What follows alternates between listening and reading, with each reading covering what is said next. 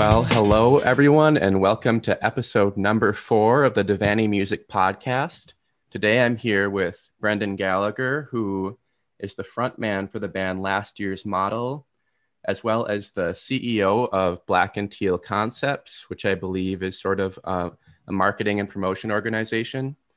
Do you primarily work with artists then, or just broad marketing? It's broad marketing. We work with a few artists, but we also work with a lot of companies and organizations to help with branding. Okay, cool. And then coincidentally, he's also the manager for Phil Joel, which may be interesting. Not the manager. What's your official role? No. We operate in a consulting capacity for Phil. We were doing and do social media stuff whenever he asks, but we haven't done anything lately, actually, because he's focusing on another project right now. So we're not really doing anything at all there. Well, at any rate, he's the guy who connected me with Phil Joel, which was kind of a cool thing. But yeah, and your band, Last Year's Model, has a new album out called the Neon Lights Collection, and that just came out yesterday. Yep, absolutely. Been working on that. Had a few singles here and there that we'd released, and then COVID allowed us the time to actually just really sit down and focus on putting the album out. And yesterday was the culmination. Cool. So then last night was your album release show. Yep. Okay. Yep. Had a good time up in Smithfield, Pennsylvania, and having a show up there with that. It was fun. Okay. Nice. Were there any other artists playing, or was it just you guys? We actually played a 3-hour set. And it was interesting because our bass player actually was down sick right now. And so my guitarist and I switched back and forth on bass throughout the set. So we had to completely wing that, and that was fun. We pulled it off. It was good. It was a fun time. Wow. And you said you got home around 3 a.m. or? Got home. Oh gosh, I don't even know what time I got home, but then actually relaxed and into bed and everything. Yeah, it was 3 a.m. when everything was I'm done. Okay. Yeah. Well, I'm kind of in the same boat because I got stuck working at my CNA job until 2 a.m. last night. So I got home around 3 a.m. as well. And yeah, just so everyone has very low expectations for this interview. And then if it's great, then we'll surprise everyone. So, We're both operating on coffee. I've got coffee here too. I may or may not have the pot sitting in front of my computer too, just in case. But when he says the pot, he means coffee pot. Coffee pot. Sorry, just need to specify so we don't offend anyone. I don't have a hookah in front of me right now. The way I kind of got connected with you was just in a random music discussion group. I think we connected over our love for Kevin Max and possible chagrin for other things, which we may or may not talk about, but probably should just leave that be. But I remember that it was a thread with there was some Kevin stuff happening, and that definitely was, and then Newsboys conversation. Yeah. So your band, Last Year's Model, I know that you're totally new to me, and is this your first album? I know you said you did some singles, but it is our first full-length album, yes. Okay. And we've been singles up to this point in time. Okay. How long have you guys been together? So the band itself is going on 17 and a half years, but we didn't really start taking it seriously until about 5 years ago. Okay. We just played out randomly up until that point in time when we were invited places and things, just weird things. We played a venue a few years back that was like, holy crap, where have you guys been hiding? And they kept booking us, and then we just kept growing from there. And now we've been doing it on a regular basis. That's awesome. So you've been a garage band for a long time, but now we're a garage band. Our practice space was my garage at my old house. That's where we started. That's awesome. And now you're a garage band with a full-length album, so you're moving up in the world. Yeah, and you know, a garage band that has uh, awesome production, mixing, mastering. Our mastering guy actually is a guy named Hans Decline, who Mm-hmm. mastered for a couple of tracks for U2, the Pixies, Lisa Loeb. Oh, wow. Oh yeah, I mean, working with some pretty high caliber stuff there, so that's cool. Yeah. Yeah, that's actually something I was wondering about because I definitely enjoyed the production on the album, and I was just wondering if you guys were really good DIYers or if you had found someone awesome like him to record it, and it sounds like that's the case. So, Actually, he didn't record. He just mastered. The recording was my guitarist. We are oh, actually okay. doing our DIYs. Okay. Uh, my guitarist at the beginning of COVID, he was recording some of his own stuff here and there, and then during COVID, he really just focused on it and got really good at it to a point where Hans even said half of his mixes he barely had to even do any mastering on. So Wow. uh, yeah, so it's been, but oddly enough, Hans still charged us for that. That's the music Uh, business. yeah, but no, he's really, really good at production. He's working with a bunch of artists, and he'll keep growing in that area. He's really, doing really well. So. Okay, cool. Yeah, well, that sounds like a high compliment coming from someone like that. So, and you guys just you describe yourselves as an alternative rock band, which is pretty fitting. Who would you say really? Well, maybe a better question is, how did you really get started out in music? You guys have been playing for a long time, but maybe to go even further back, how did you start out in music? Okay, that's a great question. I was 12 years old in middle school, and they had these classes on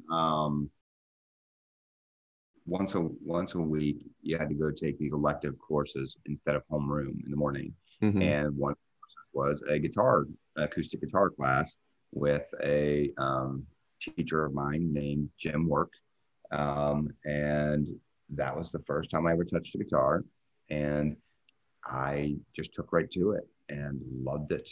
And Mm-hmm. so that's how I got started in music. I've always been a huge music fan. I thought I was Elvis Presley when I was like 8 years old. Loved the Beach Boys.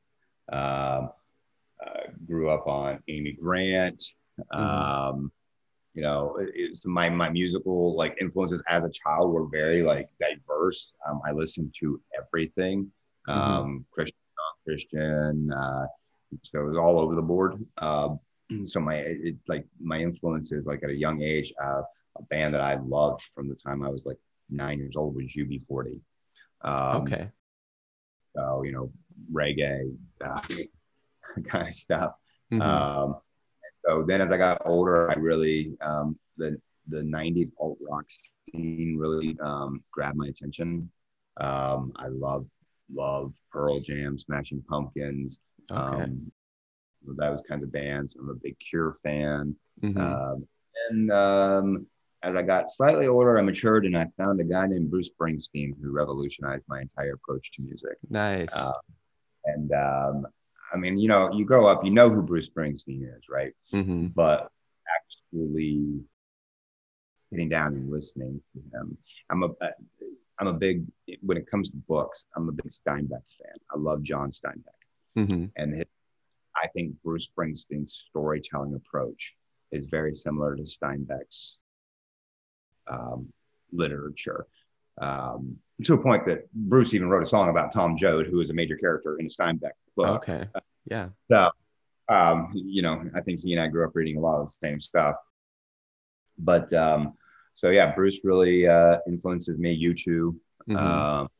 and then another band that popped up on the scene in 2003, the Killers. Okay. Whenever Killers hit, I was like, okay, that's what I want to do for the rest of my life. And so it's a so when you talk about last year's model, all of those pieces just that's what makes who we are. So we aren't 80s music, we aren't 90s music, but we are all of those things combined with modern production elements. Yeah. Well, and I think for me, that was something I appreciated the most about the album is you definitely have like 80s and 90s vibes in there, but then it sounds new as well, and you have really great production. And there were a lot of moments on the album that to me sounded familiar, or like maybe there was something else I'd heard that sounded kind of like that, but in a lot of instances I couldn't put my finger on it, you know. And I think that's the mark of a good band, is when something sounds like maybe familiar in a way, or and it's appealing, but like you can't say, oh, this band sounds exactly like this other band, you know. Yeah, and that was, for forever in my own musical ventures, I wanted to be other artists. I Mm-hmm. always like emulate, and then just finally I found my own voice, and when I found my own voice, that's when things really all just took off and gelled together. And so yeah, that you're dead on with that. Like that's I actually intentionally write things that I'm like, I want it to sound familiar. I want a song to feel like I've been here before, but at the same time, I haven't. And Mm-hmm. that's Yeah. And then who you said as your influences made a whole lot of sense to me too, because I was kind of writing down just bands that popped into my head when I listened to your record. And I mean, with some of the kind of songs with 80s synth and whatnot, I wrote down like Depeche Mode, or like a little of the Cars, kind of that. the Cars and the Passion. They're both very influential. Hmm. Um, What's that? Duran Duran is a band that is very influential on us as well. Hmm. Uh, yeah, Yeah. so you're nailing it, man. All those bands, um, it's a very it's a hodgepodge, man. Yeah. Yeah. I mean, another ones I wrote were like, I mean, thinking Christian, like Grandma Train, like they popped into my head, or Chevelle, Yeah. a little bit, and then vocally, I don't know how many people even know this band, but like Day of Fire, Oh, vocally, you reminded me a bit of that guy, and a little bit of Bob Seger. I was trying to think of that, so Bruce Springsteen makes sense too, but yeah. yeah, Bob Seger. I can definitely sing some Bob Seger. Hmm. Yeah, actually, it's funny you say Grandma Train. They were one of my favorite bands in the '90s. Okay. And Pete Stewart is a genius. Hmm. Uh, Anybody who doesn't know that, like the amount of not just like his own stuff, but the amount of stuff he produced for other bands or wrote songs. I mean, it's like it's incredible. Hmm. His hands have touched, his fingerprints are all over a lot of stuff. Yeah. Have you gotten to meet Pete? I have met Pete a very long time ago. Not I mean, not in a way that I'd say like, oh yeah, I know Pete, but yeah, Yeah. I mean, we're friends on social media, and we've had multiple conversations um, over Messenger and such. I followed his journey pretty closely. Hmm. He's a, Yeah, so just a plug for Grandma Train. Anyone, if you haven't heard of them, go listen. They're a phenomenal band. Pete is an amazing songwriter and vocalist, and they also have one of the best drummers, Paul Rohraback, that I know of, and the best bassist, Dalton Rohraback. And I feel like basically no one knows who they are. So, yeah, it's amazing. Like they had a ton of respect and cred in the Seattle scene, mhm, but and a lot of those bands, that were big in, Pearl Jam, but they knew who those guys were, and they all had respect for them. So mhm. that's Yeah. And actually, I'm going to have Paul on one of the next episodes talking about his solo music. So I'm looking forward to that. But yeah. all a good dude. Yeah. As I was listening to the album, I just was trying to take some notes about the lyrics, things we could maybe talk about. And the first thing that came up was like, who's this Al guy? Because he really sounds like a terrible person. He doesn't answer you when you call, doesn't take you seriously. Like, how'd you get mixed up with a guy like that? So Al, what do you? What I try not to. I mean, I don't mind spelling it out, uh, but I get nervous about like interpreting songs because I don't want people to take it other than what. So a lot of people take that song as like, oh, it's a toxic relationship. Well, it is a toxic relationship. It's Mm-hmm. actually a chemical relationship. The song's not about a person. It's about alcohol. Oh, okay. Wow. Alcohol. Well, that makes a And lot of sense. so, and so me personally, I've never struggled with any kind of chemical dependence. That's not my thing, but I have been able to empathize with those who have. And I just kind of put myself in the shoes of somebody who it was in that struggle of, I see it all the time in dependency situations where people know they need to get away from it. They know nobody needs to tell somebody who's dependent on a substance that they need to stop doing it. They know Mm-hmm. that they can't, Yeah. even though they can look there and see like this is destroying me. It's pulling me away from my kids. Mm-hmm. A lot of times they can't stop doing it, even though they know I'm going to lose my children. I'm going to lose my wife. I'm going to lose my family. Blah blah blah. And they so that was that's that relationship there is that person speaking directly to that substance Yeah. and trying. Yeah. And I know, like, on a personal level, I mean, I grew up with a lot of that in my family. So I had that experience. And perhaps partly for that reason, I've never struggled with it or found it particularly appealing. But yeah, I mean, just recently I was talking to a friend, a coworker actually, and they were discussing how they felt like they were drinking too much because they're going through a hard time and they're really struggling. And, they were telling me, like, I know I shouldn't be doing this, but, it's so hard. And I was like, yeah, I get it. Then I guess the question is, what's the next step? So, Yep. And that's that is the question. How do you get out of that? mhm. But yeah, and it sounds like that song wasn't per se, but the vibe that I got from the album is that a lot of it was kind of autobiographical. Would you say that that's accurate? Um, in some ways, yeah, there is an overarching narrative Mm-hmm. um of finding peace, finding home. Mm-hmm. A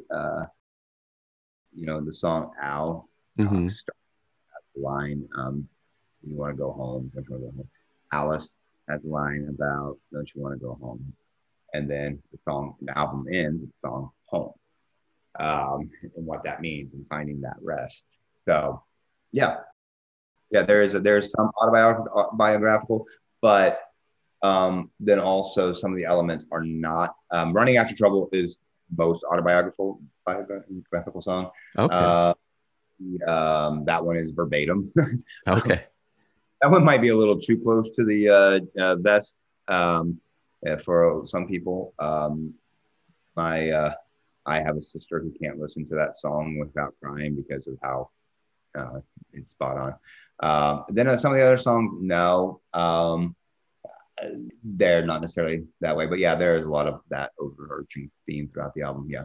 Well, and that was the next song that I guess I really wanted to ask you about because it sounded autobiographical. At least it was, some compelling lyrics, and you write some, I guess, kind of hard hitting lines in that song. Like, let's see, what did I write down? Like, Daddy was a preacher, was a real bad man, had a belt by his side, holy book in his hand, and you go on, and that's kind of the whole vibe of the song. So it sounds like that's just a reflection of what you grew up with. Yep. My father was an abuser.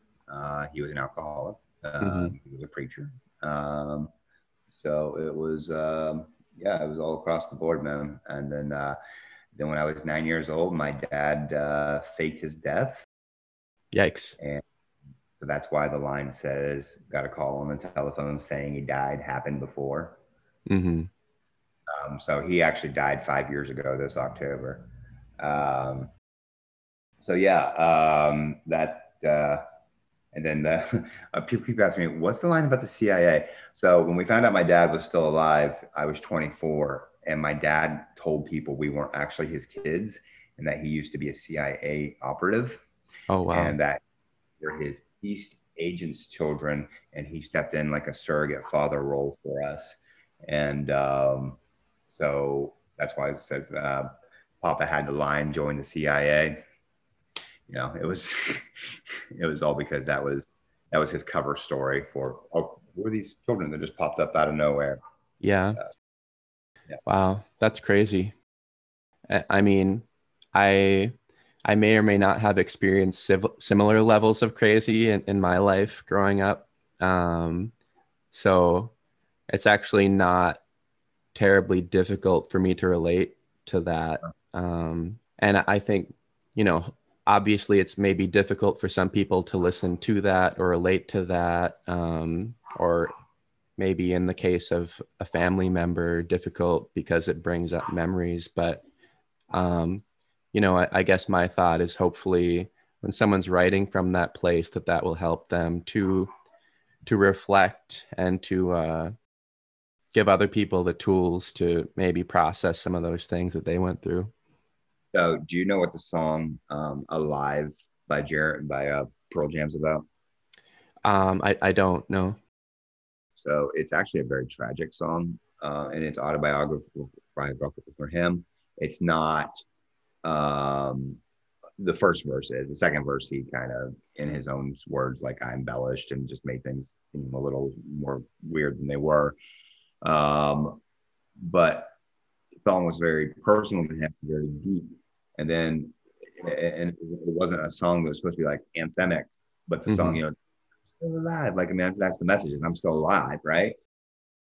Well, they started playing it live, and when they're playing it live, the crowds are like singing it back. And he's like, I'm still alive. And he's like, the song was redeemed by the crowds. He's like, my story was redeemed by the crowd, because that chorus that was meant to be, it wasn't really meant to be this like cheering anthem thing. All of a sudden it became that for people, because they were like saying, I've been through crap, but I'm still alive.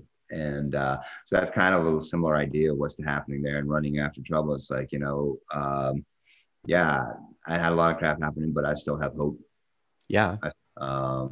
There's still, as long as there's that light with a dream in my hand and a flickering light, as long as that's still there, I've got a hope.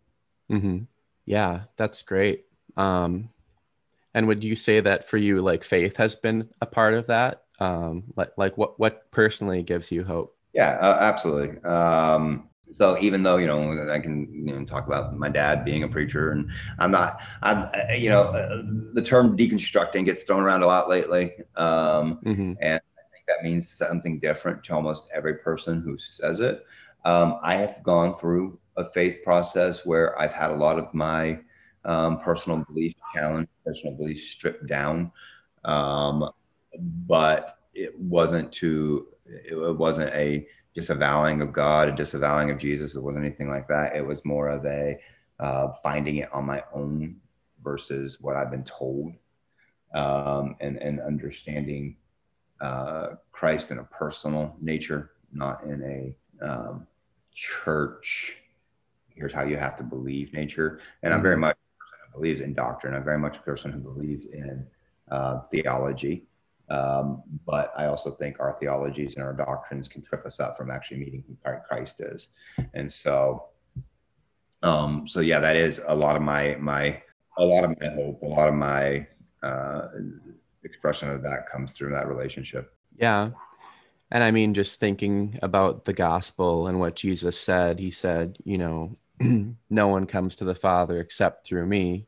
I'm the way and the truth and the life. No one comes to the Father except through me. He doesn't say except through these other guys who say they're following me, like it's like you need to know me so that you can get to the Father. And I think, as you pointed out, frequently, people can get in the way of that.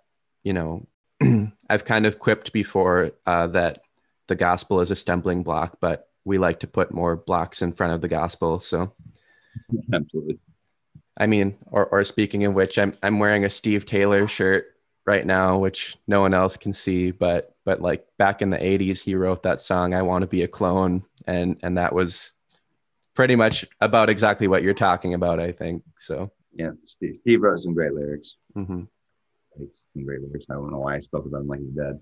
Uh, Steve is very much alive. He's working as a professor at a college now, actually. So and he still does stuff. I mean, he did that. He did a lot of stuff on the Electric Jesus project. So yeah, which actually is going to be my very next interview. So lots of connections here. Chris, I said, hey.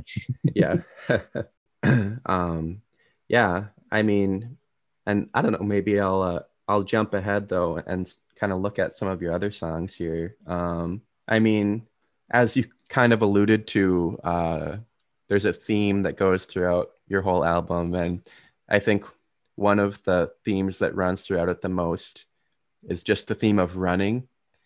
To an extent that it was almost comical when I was listening to the songs. I think almost every song says running at some point in it, like in the song Heartbeat. Maybe the song doesn't say that specifically, but it says, the further I get from you, the closer I get to where I am. Or the next song, Rendezvous, Yeah. and which has a really cool melody and vocal, by the way, but just says running rendezvous, running just to be with you. And it kind of keeps going on through the album. And then you get home at the end. So yeah. There you go. Yeah, that's how it all pulls together. Yeah. And a lot of that running, if you that happens in those songs, that tension. It's a tension of getting out from underneath of control, getting out from underneath of the places that you don't want to be. Heartbeat is actually about control, psychological control that a lot of people experience in church situations or things like that. Mm-hmm. So that's where that comes from. And then and sometimes you're running from a place, sometimes you're running to a place. I think we're all on a journey, and that's figuring out where you're supposed to be, where you're not supposed to be. Yeah. Yeah, and then that's why it all, the capstone there is the song Home, because it is about finding that place where you finally feel safe, you finally feel at peace, you Mm-hmm. find where you feel like I could stay there forever. And that's what the line, girl, I'm hoping they find us like Valdaro. If you've never looked at the image of the Valdaro Lovers is a story about two people. We don't know who they are, nothing about them, other than the fact that they died at some point in time together in each other's arms. And we found their remains, their skeleton, 1,000 years later in Italy. That's what that means, is being able to find that place you feel comfortable that you could be for forever. Mm-hmm. Yeah. I mean, a lot of the things that you're bringing up, like I said, that kind of made me think of like my childhood and the way things were like, I know, I mean, for example, like I said, my dad was an alcoholic and my parents divorced when I was probably about 6 years old. And that relationship slowly faded for the next 15 plus years, to where I didn't talk to him at all,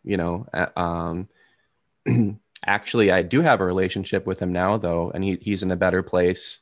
But Yeah, he drinking almost killed him, but it didn't, and now he's safe and sober and everything. So that's a miracle, I think. But yeah, my mom had gotten remarried, and this kind of goes back to maybe some of the ugliness that people can see in the church too. My stepdad was a pretty dishonest guy, and he was a businessman, if you could call him that, and he would frequently just cheat people out of money.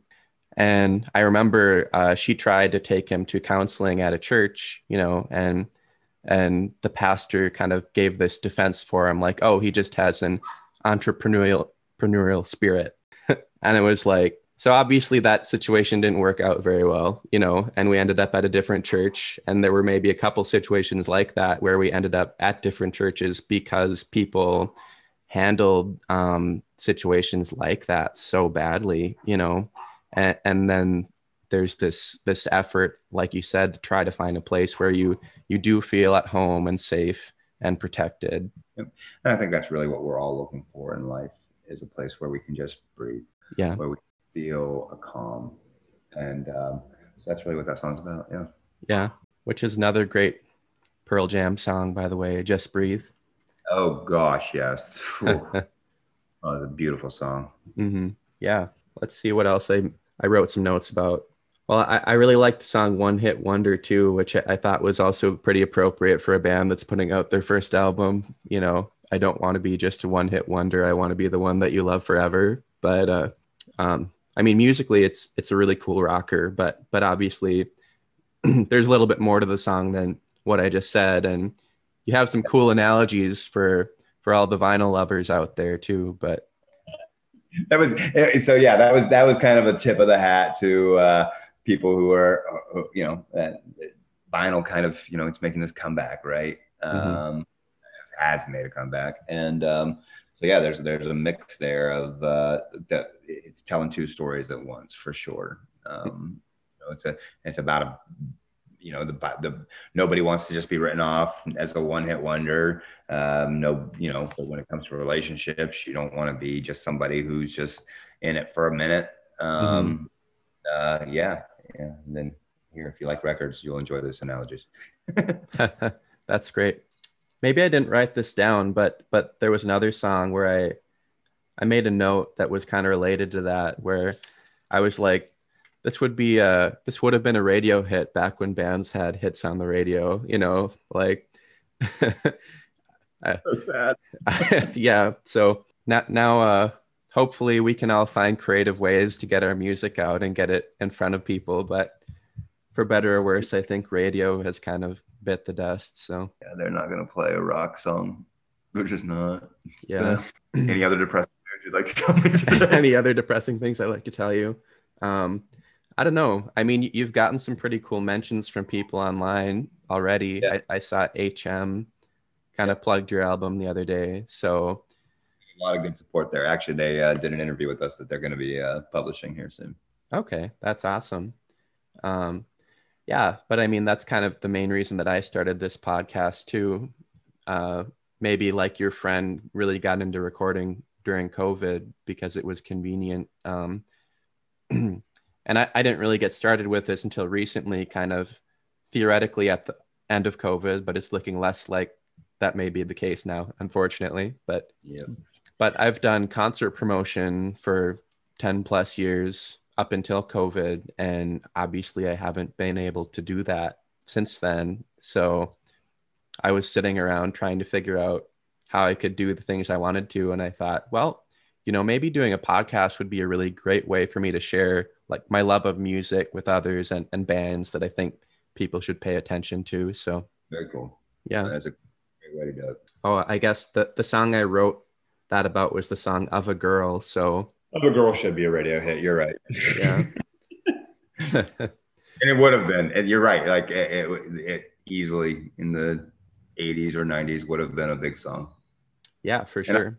I'm okay with that. A lot of people are like, man, if this album released 20 years ago, you guys would be huge. And I'm like, yeah, I don't write it because, like, I mean, obviously, I would love for millions of people to hear these songs. Hmm. And I'm okay with people saying, oh, this song would have been huge 20 years ago. But I'm not going to like do over synthesized, over compressed, over produced stuff just to get. So I'm going to write what I love. And if that Yeah. means big 25, 30 years ago, cool, whatever. But hopefully, maybe someday, maybe after I'm dead and gone, somebody will find one somewhere and be like, oh man, this was great. So, who knows? Yeah. I mean, and I guess maybe we shouldn't be so pessimistic. I know we both work in the music industry though, so maybe that's why we are. But you know, there are bands out there that still do get exposure now, sometimes without even trying. You know, somehow someone, the right person, comes across a song on YouTube or whatever, and it resonates, and then they're able to put it out there in front of people. So um, that's always a hope. But you know, even thinking about this podcast, you know, I probably am never going to have millions of listeners, you know, but I've already gotten some messages from some people who said, you know, oh, I found that interview really, really moving, or there was something really interesting to me about that, or oh, I went and listened to this band. I hadn't heard of them. So for me, you know, even if I'm just getting those messages from a handful of people, it's like, oh, well, that's why I'm doing this. So that's great, you know. Yep, absolutely. Hmm. Absolutely. that's the stuff that keeps you moving is when people connect to a song and they love it and it speaks to them. Mm-hmm. And yeah, so absolutely. Yeah. And another song I thought maybe could have been kind of a radio hit was let's see, what was the song? Oh, maybe it was Of a Girl. Yeah. But another note that I wrote about it was that like music and lyrically it kind of made me think of like something that Roy Orbison might have written, you know, like, and obviously you've got a different voice and all that, but you like it had both a little kind of 60s riff vibe at one point, but then you've got like the 80s too. So and he kind of played in both areas. So Oh yeah, absolutely. mhm. I loved Roy Orbison as a kid. I was a big Roy Orbison fan. So Yeah, it's funny. I know you said you love Elvis, and I've learned to appreciate his music a little bit more, but honestly, I've never really been an Elvis fan. You know, I like a few of his songs. I think a lot of what he did was kind of cheesy. oh yeah, I mean, which is just part of the era too, probably. But like, I've always liked some of his contemporaries, like Roy Orbison or Chuck Berry or Johnny Cash, like just a little bit more for whatever reason. But I listened to all those guys. mm-hmm, So they're all. Johnny Cash is a. I learned to appreciate my vocals more by listening to Johnny Cash. I struggled with accepting my vocals, mm-hmm. like as to, I wanted to sound pretty. Oh yeah, I wanted to sound, be able to do things like what a Brandon Flowers of the Killers can do. mm-hmm. But sometimes you just have to accept your voice for what it is and learn to work within the parameters of that. And Johnny's a good example of that. Yeah. Well, I think I heard a story that he actually showed up to take vocal lessons one day because he wanted to quote unquote get better or change his vocal style. And he sang a song for this teacher, and they just said, "You don't need lessons. Just go do what you're doing and keep doing that because it's awesome." So Absolutely. yeah, yeah, and you've definitely got a good voice, a unique voice. You can pull off that hard rock kind of sound when you want to, which a lot of people can't do, you know, and I feel like we have less and less singers out there who are trying to do that right now. So like you might be benefiting in a way too by the fact that you're choosing to do a different style. So Thanks. I hope so. but yeah, I mean, speaking of which, like I really, really like the song Bite My Tongue too, which might be the best just rock song on the album. It's got a really great driving riff, guitar solo, lyrics. I mean, I did want to ask you about the lyrics on that too. You know, it said like, you can be a holy roller, but Friday night on your knees. Is that how it starts? And then you can be a new prescription fulfilling all kinds of needs. You can be the Holy Spirit completely mystifying me. You could be the devil in a red dress misdirecting me, you know. I thought those were some pretty interesting lyrics, but So I will. This is a song that I don't get too into the details on because it's a song that I really want people to apply however they need to apply it to themselves. mm-hmm, Uh, and but a lot of it is just about just navigating situations and things that you got to be just present on, and that people can be different things to you mm-hmm, in um, your relationship with them, and that's why there's those back and forth lines of you could be this or you could be that, you could be this. It's about they can be people can be multiple things to you at once, mm-hmm. and we all have multiple sides to who we are. There's nobody who's just black and white. There's nobody who's one thing. Yeah, yeah, and like you said, maybe I mean, songs like people can, I guess, be different things to different people, and you know, sometimes that there is maybe that benefit to not saying exactly what's happening in the song, or even writing something that could be taken different ways, you know. Well, the reality is, the reality is sometimes people are like, "Oh man, what did you mean in this lyric here?" And it's like, well, I liked it. Yeah, yeah, Yeah. I thought it sounded cool. It just popped into my head. You know, I heard it somewhere. You know, I've heard that from a lot of bands. You know, so There's not always a heady response to every line. Yeah. So, Well, and that was something I asked Phil in the last interview too. I was kind of like, well, what was your purpose or mission? Like, what were you trying to accomplish? And he's like, I think you're asking something that like didn't really exist. You know, he's like, we were just guys in a rock band trying to have fun, you know? yeah, that's one of the things, especially coming out of the Christian world with music. It's like everything's a mission, everything's a purpose, everything. And sometimes, like, I just make music because I like making music. I don't necessarily have this like desire to um, change the world through being in a band. I think people put too much pressure on musicians, too many expectations on musicians, and that doesn't matter if they're Christian artists, if they're secular artists, whatever you want to call it. Like, if a song impacts you, awesome. If Mm-hmm. a song causes you to evaluate something in your life, awesome. But I don't know. I mean, to sit down and be like, I'm going into music because I want to like make the world a better place. Okay, how? Yeah. Maybe just make some really great music that's personal and then you'll make the world a better place, right? You know? Focus on the music. Focus on making good quality music that you enjoy. Your favorite, one of my favorite quotes from Dave Grohl is he was asked one time, "Who's your favorite band?" Who do you think he said? I have no idea. He said Foo Fighters. He goes, Oh. "If the music I'm making is not my favorite music, why am I making it?" Mm-hmm. I love the music we make. I hope other people do, and it seems like they do, but I don't care if they do Mm-hmm. because I make the music that I love. Mm-hmm. So, and if that inspires other people, and if that gets other people listening to music, heck, if us writing a song causes a kid to pick up a guitar at 12 years old, that's awesome. Yeah, definitely. I have a lot of thoughts off of that. But wow.